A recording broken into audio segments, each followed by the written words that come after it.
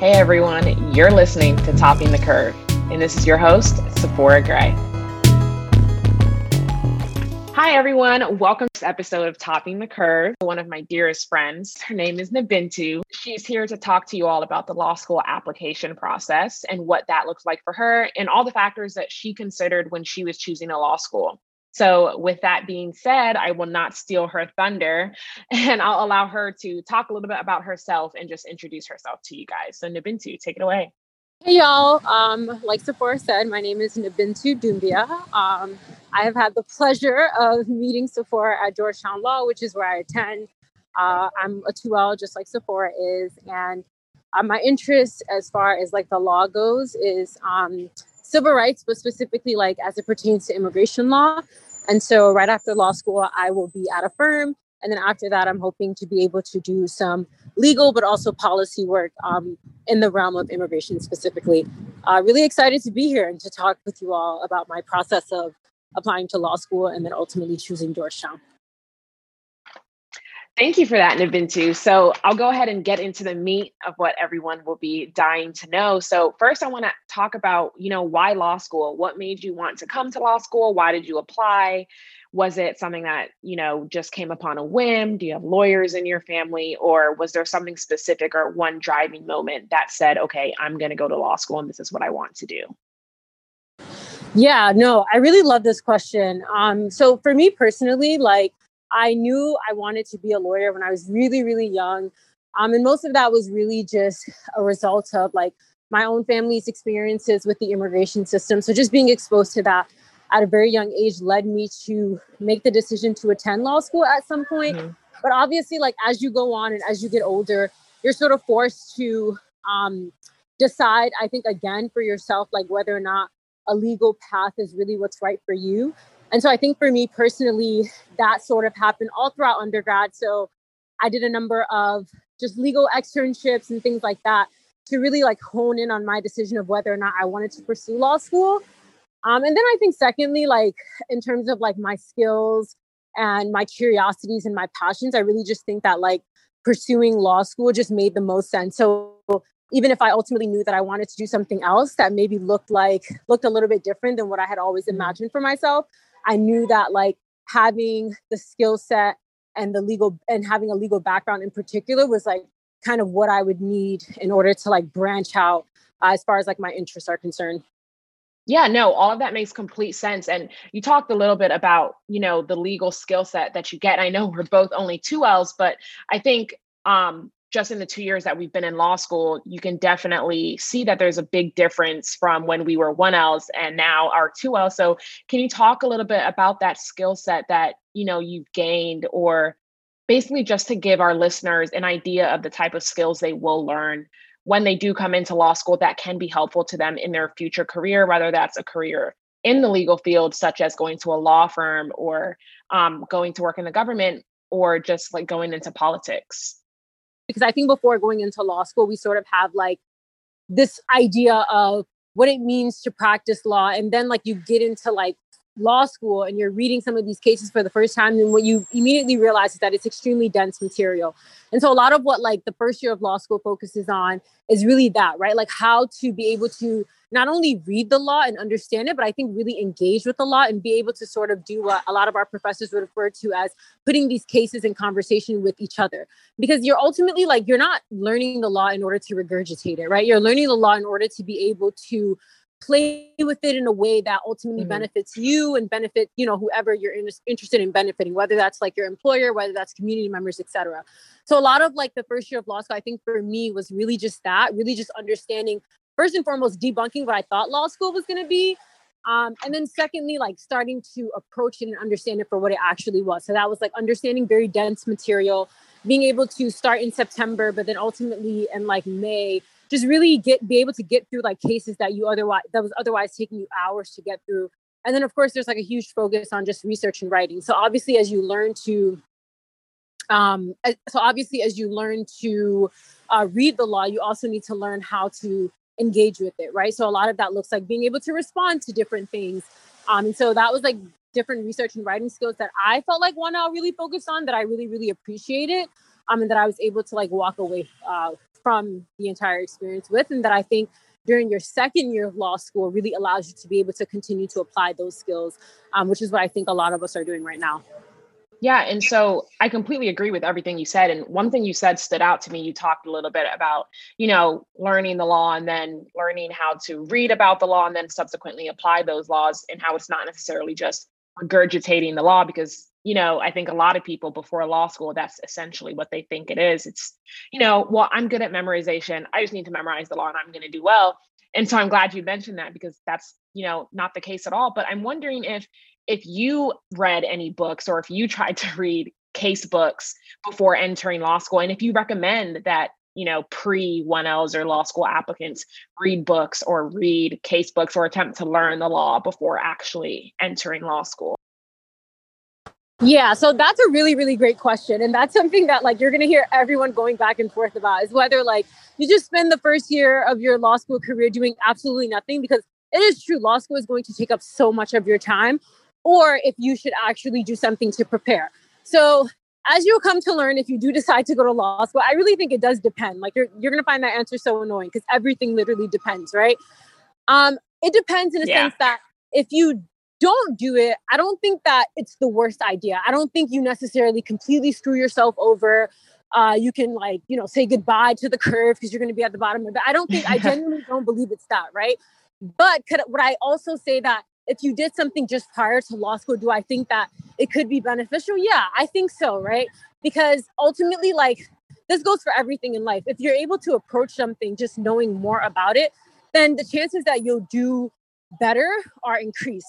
What I will say, though, is for those who, are type A personalities, pretty much every single person that decides to go to law school, if you do decide to do it, I would say also don't necessarily think that just because you do something prior to law school means that you're going to come in completely ready and completely prepared, and you'll be ready to ace all of your classes. The learning curve is steep regardless of whether you choose to do something or you don't. So I think that's something to just be extremely mindful of.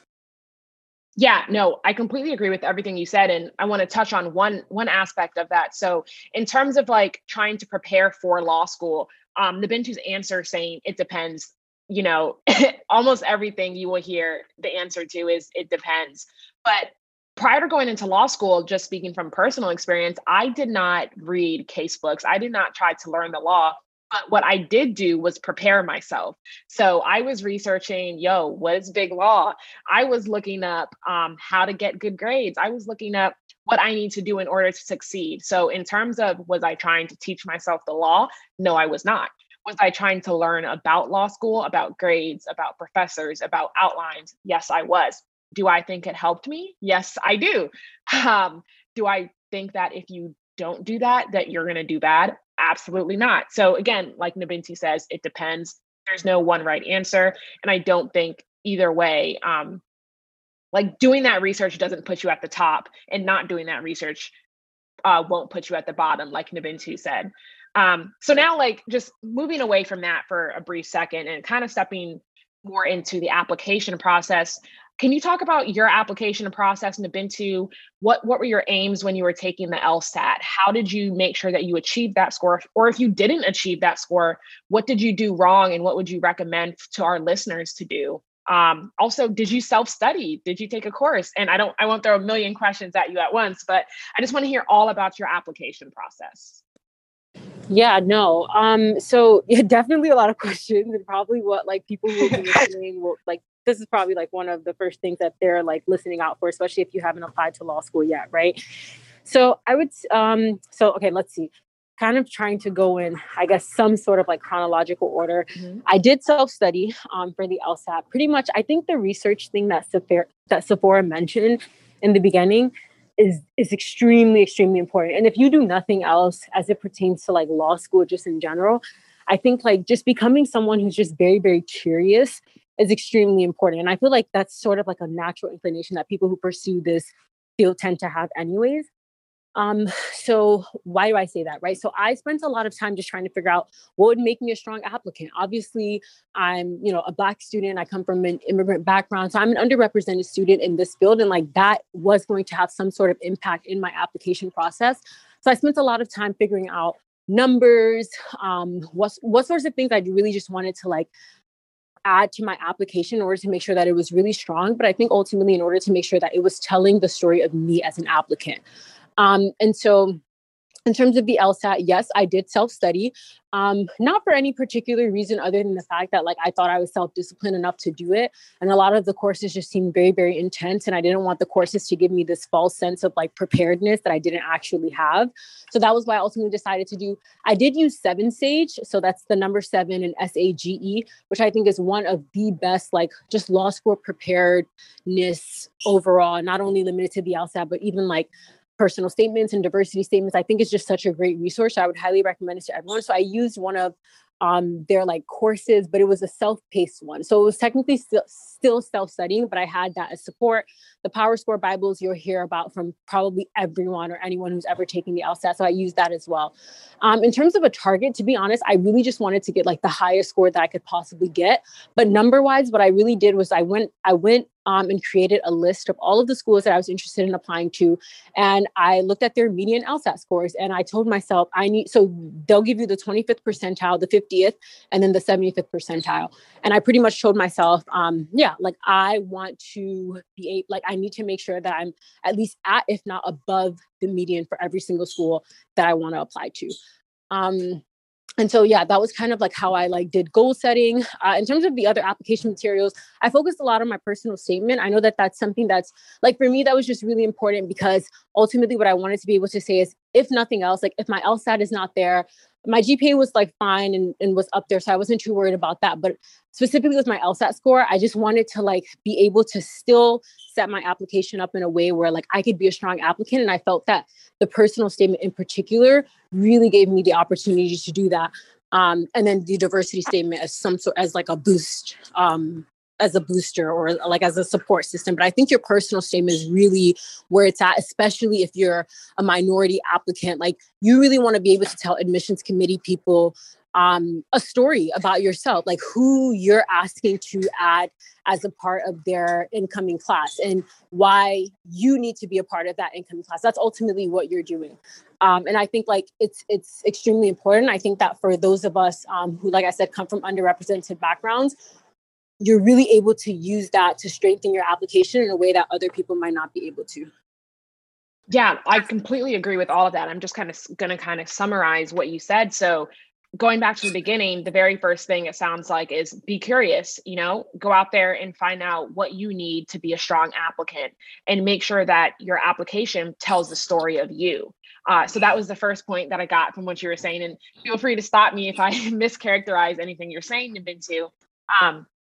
The second thing I heard was just about the LSAT. You self-studied, but you did it because you were disciplined enough to self-study and you knew that you would be able to achieve your goals by doing that self-study. So I think that's important.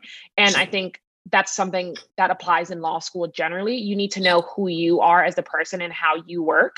When you are in law school, you will have so much pressure coming from everyone around you who are doing things differently, who are studying differently. And you're going to feel like, oh my gosh, am I doing it right? Am I doing something wrong? These people are doing it so differently. And this is where knowing who you are and how you work comes into play. And so I can completely relate to Nabintou saying that she knew that she was disciplined enough. If you are not disciplined enough, maybe you do want to get a course. So that's just an evaluation that you would want to make on your own. And then moving on to the Power Score Bibles, I can also vouch for that. I use the Power Score Bibles to study. I recommend it to everyone. I think they are amazing. And then in terms of LSAT score, so Nabintou essentially created her list and then looked at the median LSAT scores of those schools, and her goal was to get that score or higher. And I actually want to come back to that because I want to talk about, Nabintou, how you created that list, what schools you put on that list. Was it only T14? Was it tier 1? Was it tier 2? And then not only what schools you put on there, but I want to get into your reasoning as to why, because I do want the listeners of the podcast to be able to make an informed decision when they are choosing schools to apply to, and just having their eyes wide open when they are going into this process. As someone who does not have lawyers in their family and kind of caught on to the game on my own through doing my own research. I want to kind of bridge that gap for everyone listening. So I'll come back to that piece. But lastly, Nabintou, you talked about your personal statement, and I really liked what you said. You said, if nothing else in my application, then this is why you need to admit me. And I really like that because that's exactly what a personal statement should be. And I think as minorities, you have a tendency, or we have a tendency to think that you have to go through some tragedy or there has to be, a drastic change in your life to have a really good drawing personal statement. And that's just not true. You can talk about anything that is applicable to you as a person and tells your personal story. And then I completely agree. If you are a diverse applicant, write a diversity statement. Again, just talk about yourself and be yourself. Your whole application should tell a story. Does that sound right, Nabintou? That sounds like what you were saying. Yeah, I would definitely say so. I think the point that you mentioned in terms of like kind of thinking that we can only limit ourselves to like our plight or whatever, of course, like tell those things if that's what you want to tell, but don't necessarily feel like you have to create that, right? So I think a lot of times like this can be a pressure that Black applicants in particular tend to like experience, just that like, oh, I need to be able to tell something like extreme that has happened in my life. And that is that a reality for a lot of applicants? Yes, it really is. And you should tell that if that's what you want to tell, but don't necessarily feel limited to that if that's not your story. Because I think ultimately, because I know like all schools don't do this, but schools like Georgetown, for example, do interviews. It's not a requirement. So only select applicants have to do it. But the reality is like, ultimately, they want you to be an open and honest person, right? And so if you bluff in like a personal statement, they'll be able to catch that in one way or another. Yeah, exactly. And so now just going back to the schools you applied to, tell us, how did you pick those schools? Why did you pick those schools? What factors went into it? Whether that be money, whether that be the big law rate, just tell us everything. Yeah, no, definitely. So T14 is definitely like, that's not like a shocker or surprise to anyone. I don't think anyone hearing that is like, oh man, not this again. It's a reality. Like, I don't think it's something that people love talking about, but like, is the legal field very prestige based and prestige heavy? Yes, that's just a reality of like this field. And I think that that's something that's important for us to be open and honest and specifically transparent about when we're talking with each other about these sorts of things, without it necessarily having to feel like, oh no, like this person thinks that they're better because they went to a better school. No, the person doesn't think that. That's what the field thinks, right? Or that's what like these employers, these big law firms think. And so, you kind of like do what you want with that information. But I think that that's something I've like worked to just be honest with any of like my mentees about. So I definitely factor that in. I knew that I wanted to primarily apply to T14 schools. And so that's what I did. The second thing that I factored in was like geographic location. I did not apply to anywhere I didn't live. Like, you would not have found me applying to Cornell because I don't want to live in Ithaca. Like, period. That just was not like the Cornell name was not big enough for me personally to where I was like, oh man, like if I get an Ivy League, like I just could not do that. Right. Like, being in like community is something that's extremely important to me. And just knowing I was most likely going to move away from like my Michigan community. Like, I wanted to be able to live in a place where I felt confident that I could actually create that sense of community for myself. And if not create it, in an ideal world, go and already have it be there for me. So yeah, I didn't apply anywhere that I didn't want to live, just in general. And then, yeah, for sure, financial aid played a huge role. Financial aid and scholarship opportunities, which like ultimately led to my decision to choose Georgetown. Just really being able to see, I think it wasn't only like the packages that I initially received, but it was also just really being able to see like how much the school wanted me. Like, I wanted the school to want me as much as I wanted them. And so even when I was doing back and forth and kind of like, using one acceptance and leveraging that in order to get a stronger scholarship package at another school, for me, like the school's response, of course, like it's money and we need it because law school is very expensive. But beyond that, it was really a way of like knowing that like, wow, like this school really wants me to go here. And I think that says something about like how they're going to take care of me and how they're going to support me. And so that was like another really important factor. And then let's see, yeah, I think thirdly, and like this definitely isn't like at the bottom of or I guess fourthly, but this definitely isn't at the bottom of the list or anything. And this is also why I made the decision to attend admitted students weekend and like the open houses and stuff was really just like who was at the school. So like I wanted to be at a school that had a strong BALSA. I ideally wanted to be at a school that had a MALSA, right? So Black Law Students Association, Muslim Law Students Association, those were things that were really important to me. And even if the schools didn't have that, I wanted to be at a place where like you could go and you could tell that there was a strong presence of students that tend to be underrepresented within this field. So that was like one of the reasons Georgetown really stood out to me. Like I just wanted to be in a place where I didn't necessarily feel like I would have to be creating this path and like late for myself and then for others, but that years and ideally like decades of work had already gone into making sure that like students like myself could be not only supported, but could be supported in a way that ensures that we get all of the opportunities that we know that our white fellows are able to get only because they come from long lines of attorneys. Right, right. All of that, it's like putting me right back in the time when I was applying. I guess we were applying at the same time. But just that last piece, you do not want to go to a school where you will not be valued and appreciated. Do not go to, and which is why Nabintou mentioned, attending the admitted students weekend. I know we're virtual right now, but hopefully, those become a thing again pretty soon. But reach out to people who go to that school, ask them about their experiences. I promise you, they will be more than happy to talk. But you don't want to go to a school where you're going to have to be fighting every day, where you're going to have to be paving the way. I mean, hey, some of us are trailblazers and we want to pave the way, and that's great and all. But, some of us, we want to go somewhere where we already know the way is there and we can shoot to the top because it's already an open path. And, that's not to say that these law schools don't have their problems, especially within the T14. They do, trust me. But, when you have that community there to support you and to, if necessary, fight along with you, it makes a difference. Law school is stressful enough, hard enough. You don't want to go through it alone, especially your 1L year. Nabintou was in my 1L section. We're in 2Ls now, closer than ever. So just cannot stress enough that last point that she made. And I also want to go back to what she talked about, Nabintou, with using your acceptances and scholarships to leverage schools. Could you explain a little bit? Like, how did you do that? Did you say like, hey, Michigan, Georgetown gave me this much money, so I'm gonna need you to up that scholarship. Thank you. How did you go about it? Yeah, no, like right before I answer this question, just like to, if nothing else, drive the point home that you just said, Sephora.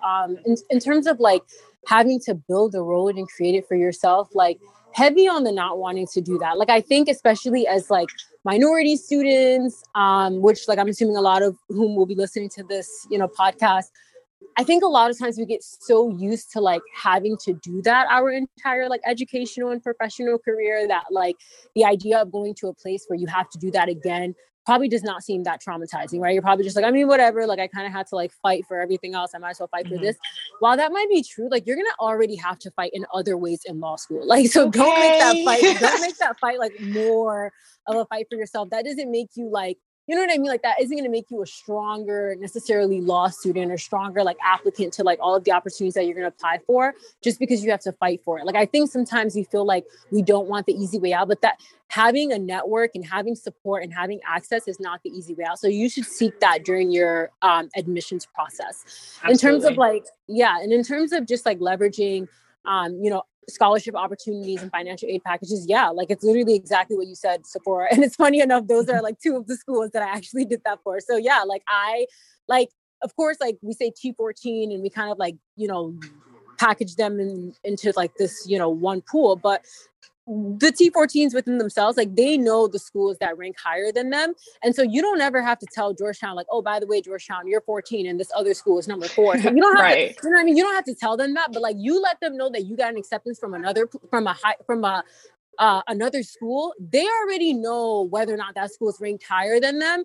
And the fact that you're considering them over that school and you're strongly considering them and seriously considering them, that is going to lead them to like giving you more money because they want you. Like the fact that you get that admission to Columbia or that admission to UChicago, whatever, like that makes you a stronger applicant not necessarily to get accepted into like that lower ranked school, if you will, because you already gotten accepted, but it makes that school want you even more. They're like, oh dang, like we already knew you were great enough for us to accept you, but now we want you to come so bad to where we're going to give you money to come. Because something that you have to remember is like these schools want the next big thing, right? Like Chicago's going to brag about the fact that Obama taught there for the rest of their lives. They love that, so schools are constantly looking for that next big thing. And the minute they're able to see that like another school saw you the same way that they saw you, they're like, oh dang, like maybe this one's a little more serious. Like we really want them to come. We want them to we want that our name to be attached to them and all of their future accomplishments until the end of time. And they're going to milk the heck out of that, right? Like by you being an alumni, everything. So yeah, like that's really what you do. There's different templates and stuff like that. So I would definitely recommend like reaching out to people and getting support and not necessarily just doing that on your own. Whether it's like looking at a sample letter, whether it's reaching out to, the BALSA or other affinity groups within the school in order to sort of guide you through that process. I think that's extremely important because you also don't want to offend the school. That's why I mentioned the thing about you don't tell them that like, oh, Michigan's number 8. Like you don't tell them that, you know what I mean? Because like you still want money from them, right? But like there are creative ways to do it in order to make sure that like they know what you're saying and then you're ultimately getting what you want. Right, exactly. And then kind of building a little bit more off this. So amongst the T14, when you do get, more money from a lower ranked school, at what point or what factors do you think people should take into consideration as to whether they should take the money for the lower ranked school or if they should go pay sticker or, a higher price at a higher ranked school? What factors would you say matter or what should people at least keep in mind and consider? Yeah, that's a really great question. It depends again. Really, like, I guess what I would say is like, this might sound contrary to what I just said, right? But prestige is important, but it's not everything. So I would say like, in addition to the prestige, make sure that you have other factors that are equally, if not probably more important for you, and use those factors in order to make your determination. Obviously, if financial aid and scholarship opportunities are a factor for you, they're a factor for a reason. If geographic location is a factor for you, it's a factor for a reason. So don't undermine those things. Don't tell yourself, okay, boom, HLS, I have to go there. There's no other alternative. That's not true. I literally personally know people who gave up admissions at YLS, right? Literally Yale. And they attended much lower ranked schools because they were like, no, like this school was not only like paying for me to go here, like full tuition, like I'm literally going to graduate with like no debt. And then I'm going to go to Big Law and be rich. Right. But they were like, in addition to that, like, I actually like the school. I really like the people here. Right. So I would say like, that's something that's extremely important to keep in mind. It wasn't enough for me. Like, it wasn't enough for like, and I'm able to like say this because I didn't choose higher ranked schools. I chose Georgetown over schools that are ranked higher than it because of exactly what I just said, the financial opportunities that it afforded me, and just knowing that it was going to put me in a better position, just like graduation wise and debt wise. But I also like was able to confidently choose Georgetown, knowing that I didn't feel like I was going to lose out on anything, right? I didn't feel like I was compromising any of like the opportunities that I wanted or anything like that. And so I think like that's kind of like a way or like a pros and cons list that you have to do for yourself in order to make that decision. Yeah. And guys, just to hammer that home, that last point about not losing out on anything, you need to figure out what's important to you and what's not important to you. So this is a whole nother conversation for another podcast episode. So I won't get too much into it, but I'll just say, if you just want to go to Big Law, why are you going to go pay sticker at, let's say Duke, or I don't want to single any law school out, but why are you going to go pay sticker at a T10 or T12 when you have a full ride offer to a T13 or T14 if all you want to do is Big Law? Or like, why are you going to go pay sticker at a T7 and you have a full ride to Duke, a T10, right? Because if you go look at those Big Law outcomes, they're probably pretty similar. So you're likely to get Big Law from either school. So go to the school that's giving you more money, right? So anyway, there's a lot of factors that you would need to take into account. You want to be looking at those Big Law factors if that's what you want to do. You want to be looking at clerkship rates, numbers, if that's what you want to do. If you want to go into academia, that's a completely another topic for another day. But all of those factors, they matter. And this, I think, although we are talking in terms of the T14 here, it also kind of applies to schools outside of the T14, you know? And I think even looking at like University of Tennessee and University of Florida and George Washington, those schools in the T20 and T30, this applies to those schools at all as well. You know, you want to be making sure that you are looking at the factors that are most important to you and taking them all into account. If you are a public interest, do not go pay sticker. I shouldn't say it so strongly, but like, why go pay sticker at, you know, a T20 when you have a full ride to a T25, you know? Yeah. Yeah. So just again, this is a conversation for another day, but I'm just like, I'm getting in my head now because Nabintou's got me on a roll. But so Nabintou, another question that just came into my mind when you were talking about, you know, the prestige factor. So did you apply to any schools outside of the T14 at all? Or did you kind of just say, yo, I'm gonna shoot my shot, and then if not, then what? So I definitely did. I only applied to, I believe, 2 or 3 schools outside of the T14. And those were because like those were schools whose programs I was particularly interested in. So I think that goes back to like the whole idea of like what you're applying to and why you're applying to it. So like, for example, Notre Dame was one of the schools that I applied to that was outside of the T14. So like other schools that I applied to, but there was like a very specific reason for why. So one that comes to mind for sure for me was like if they had a really, really strong like immigration clinic reputation or something, I was like, dang, I really want to go here. Like I really want to be affiliated with this clinic or something of that sort. So yeah, like I would definitely say like, don't limit yourself to the T14, T20, T25, whatever. But as you're applying, and especially when you're making your decision, do take into account that like the field is what it is. And if at some point, if you think that it's even a mere possibility that you could want the bigger things that kind of require the name, so think clerkships, think like the big law opportunities, then I don't think it could hurt to seriously consider your options at a T14. Yeah, I completely agree. And just to kind of hammer home, you know, we're speaking in terms of T14 and we're talking about prestige. And, you know, Nabintou mentioned this already. It's not that those people who particularly focus on those schools or only talk about those schools are like, oh, I'm better than everyone else. It's simply that the legal field, quite honestly, it is prestige laden, right? And it's elitist in a way. And so if you do have those big goals, you kind of want to set yourself up to be able to compete. Now, that's absolutely 100% not to say that if you do go to one of the other tier 100 or outside of the T14 ranked schools, you can't achieve those goals. That's absolutely not the case. It just might be a little bit harder. So you might need to do a little more legwork. And on that same note, don't rule yourself out, right? You know, if your GPA is not that great, make up for it with your LSAT. If your LSAT isn't that great, try to bring your GPA up. Outside of those, you know, focus on your personal statement, get strong recommenders, do what you need to do in order to, you know, give yourself a shot. But also, even if you're below the 25th percentile, don't not apply for that reason. The only advice I would give you here is if if your GPA is at the T50 and your LSAT is also at or below the T25, still apply. Even if both of your, you know, application materials are at the T25, still apply. You know, don't just rule yourself out before the school even has a chance to look at you. So that's what I have to say on that front. And I do have another question for you, Nabintou, about pre-law school programs. So you did SEO. Can you talk a little bit about that, what that involved, and if it was helpful for you? I did do SEO. Highly recommend applying, like just giving it a shot. I don't think it could ever hurt.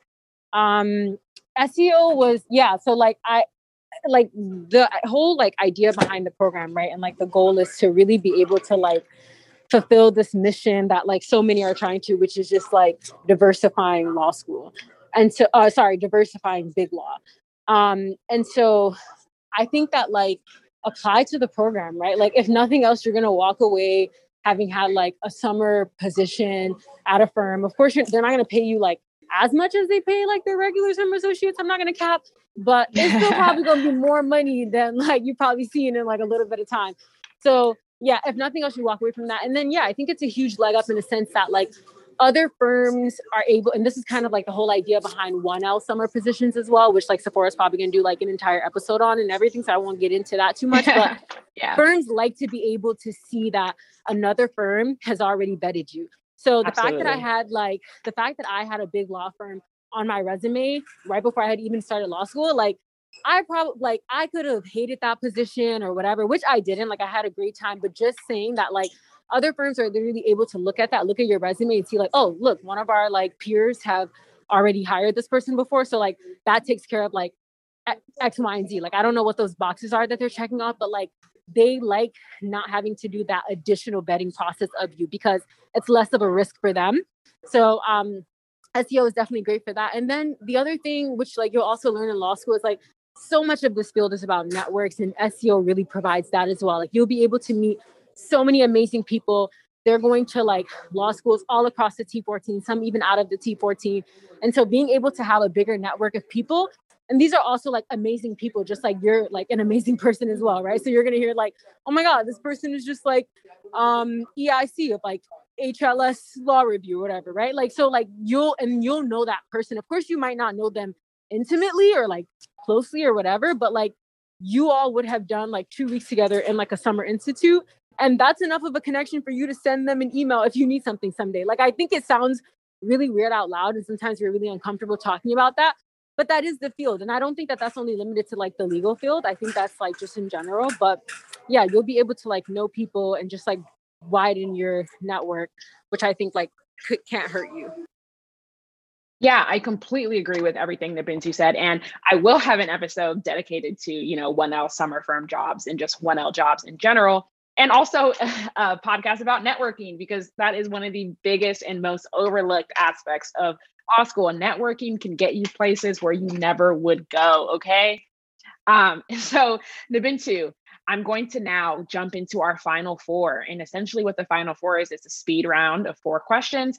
I just want you to say the first thing that comes to your mind for the listeners. Are you ready? I'm ready. I love this segment, but yeah, I'm ready. Okay, first question. How can law students best set themselves up for success? Research. Second question. How should law students choose what extracurriculars to get involved with? Genuine interest. Third question. What is one person or one thing every law student must have? One person, one thing. A network. Okay. And then last question. How do you relax while in law school? Ice cream. Okay, perfect. Okay, Nabintou, thank you so much for joining us. Oh, is that it? Oh, that was so fun. Yeah, thanks for having me. I love it.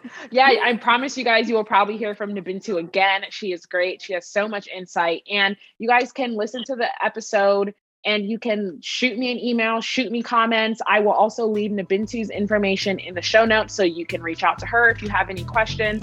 And guys, subscribe to my blog, download the podcast, do what you need to do, get the word out, and I will see you on our next episode. Bye. Thanks so much, Sephora. Good luck, everyone. Bye.